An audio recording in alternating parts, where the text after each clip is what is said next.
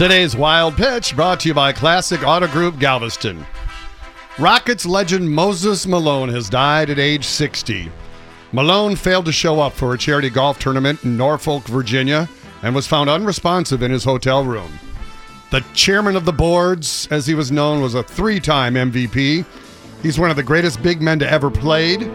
He's one of only 3 players, along with Kareem and Wilt, to score more than 25,000 points and have over 17,000 rebounds.